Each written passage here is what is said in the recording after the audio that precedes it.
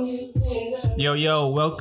to the Millennials Podcast. My name is Meeks. You can find me at @the_young_pilgrim on Instagram. We're going to be discussing everything that implicates young people today. So thanks for joining, and we hope that you enjoy. Welcome to the Millennials Pod. My name is Meeks, and I'm your host. And you can find me at @the_young_pilgrim. And today we're going to be talking about the idea of pursuing a strategy rather than looking for a hack. And this notion kind of applies to all sorts of parts of your life. And I think it would be worth delving into this conversation. And we can take it from relationships to work experiences to just pretty much everything. The idea is don't look for a hack necessarily as a means to an end, but consider looking into pursuing a strategy, which in the long run will bear more fruits for you. So in this podcast, we talk about a whole range of things. And last time we talked about fashion with Virgil Abloh and his idea of postmodernism. I would encourage you to check out that pod. But today, I think just going back to this philosophy of pursuing a strategy in life and perhaps working backwards would behoove you to kind of pursue in order to have long-term success. And the first kind of example I think I want to talk about is in regard to relationships. And I'll give you an example. So I was out in Washington, a historic lounge that I hadn't been to in maybe 7 to 10 years. And I was visiting family. So I hit up my guy and told him, hey, I'll be in town. I ideally wouldn't want to go to those sorts of places, but it just so happened to be the only time we could meet. And he had other friends he was meeting there. So I was like, I'll swing by and check you out. So my idea was just to check in with him. In any event, so we're in this place. It's a packed house. I haven't been to the park on 14th Street in Washington for mad long. And, I just want to relax and enjoy the ambiance. So it's kind of tight. And I lost my friend in the crowd. He was chasing after his cousin who was philandering and was pissy drunk. So I kind of just laid back and was just trying to have small talk with various people.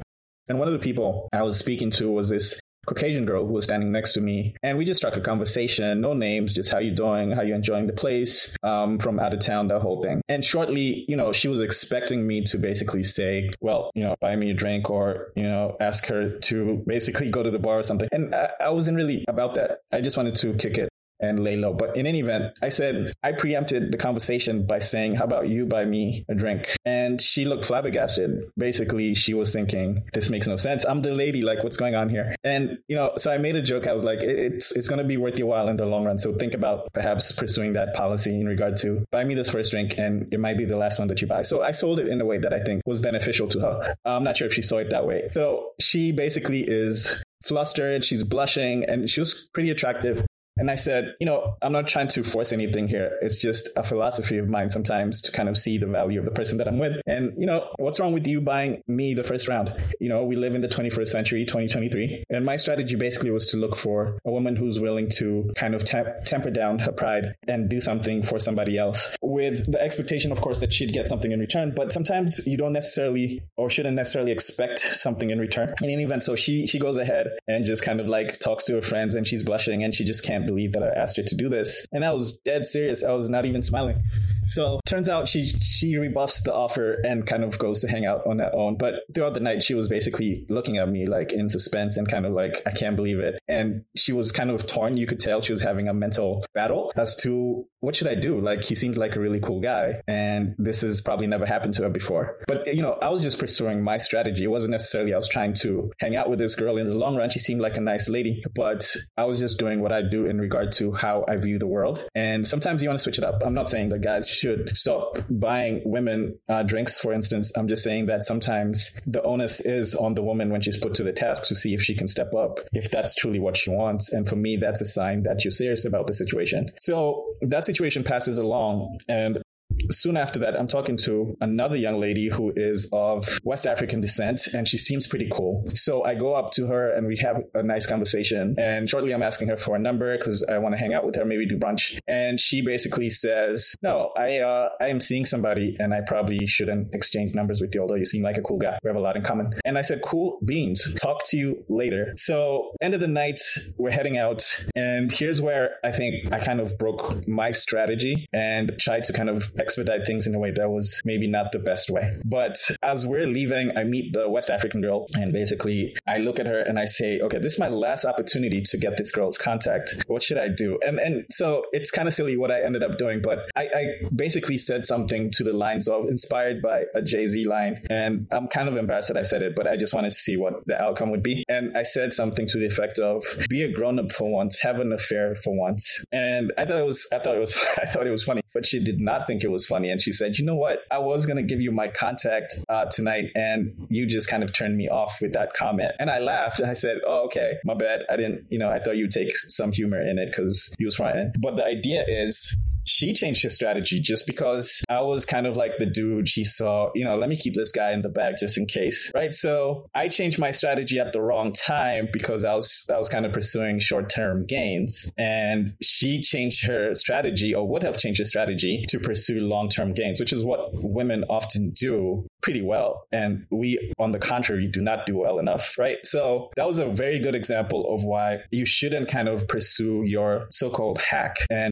play the long game and pursue the strategy that you've created for yourself, particularly in relationships, but it could be in also other things, such as your business, right? So a lot of kids, a lot of young people are making local money on the internet right now, trying to make $1 in a dream, like my man would say from North Carolina, Mr. J. Cole. And we can't necessarily knock them for doing that, but the smart ones are the ones who want to look at this time in which that we live, that you can make tons of money, and see how they can sustain their kind of wealth, for example, right? Or the money that they're making, turn that into wealth. And so there's so many tools online on TikTok, and with Chinese drop shipping, all this stuff is just kind of exploding. And, people are going online to TikTok and finding the trending topics and, stealing ads and doing all this. I guess it's cool stuff, right? To kind of make $1, maybe 10,000, and make their own products and sell it to folks who need those products because it's trending. The idea for young people, I think, here is twofold. First, you definitely want to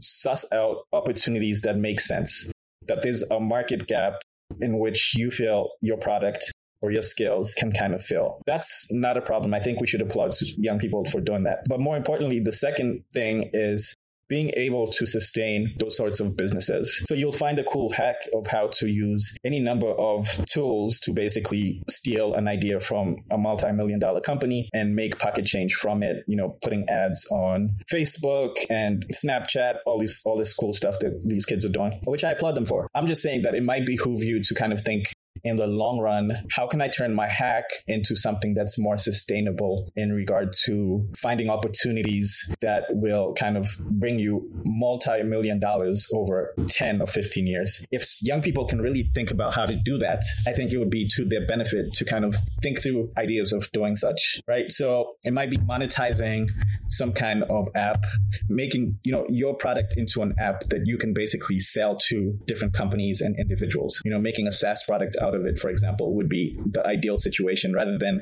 just creating a Shopify account that sells a certain product until, basically the hype kind of dies down, and then you kind of have to scramble and look for another opportunity. But if you're young, this might be a great opportunity for you to learn all the skills in regard to sales and marketing.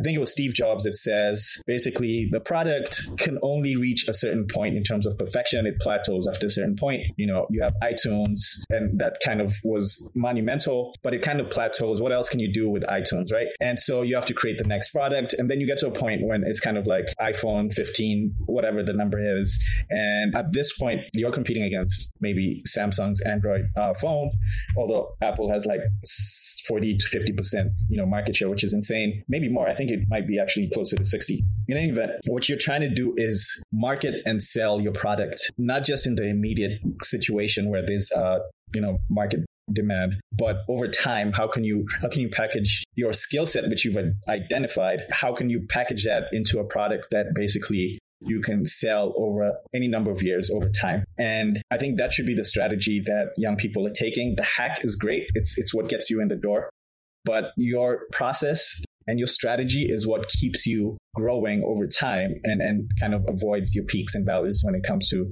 creating different products and skills that you're kind of harnessing to make money. So I guess that's kind of what I had in mind. It would be great to hear your points of view, your comments, your feedback. And at the end of the day, I just encourage you to find out what the hack is and flip that hack into something more sustainable for you in the long run. So you don't have to keep scrambling back to find multiple hacks, which may work in the short run or sometimes may not work and you lose a ton of money. I think it would be better for young people to think about creating something out of that hack that they've learned. And the process of doing that is important as well. So I encourage our young people to definitely think about the process. So ladies and gentlemen, I appreciate your time. Until the next time, leave your comments. I'd love to hear your feedback, but also subscribe and share this video. And till the next one, thank you. Yo, welcome to the Millennials Podcast. My name is Meeks. You can find me at @theyoung_pilgrim on Instagram. We're going to be discussing everything that implicates young people today. So thanks for joining, and we hope that you enjoy.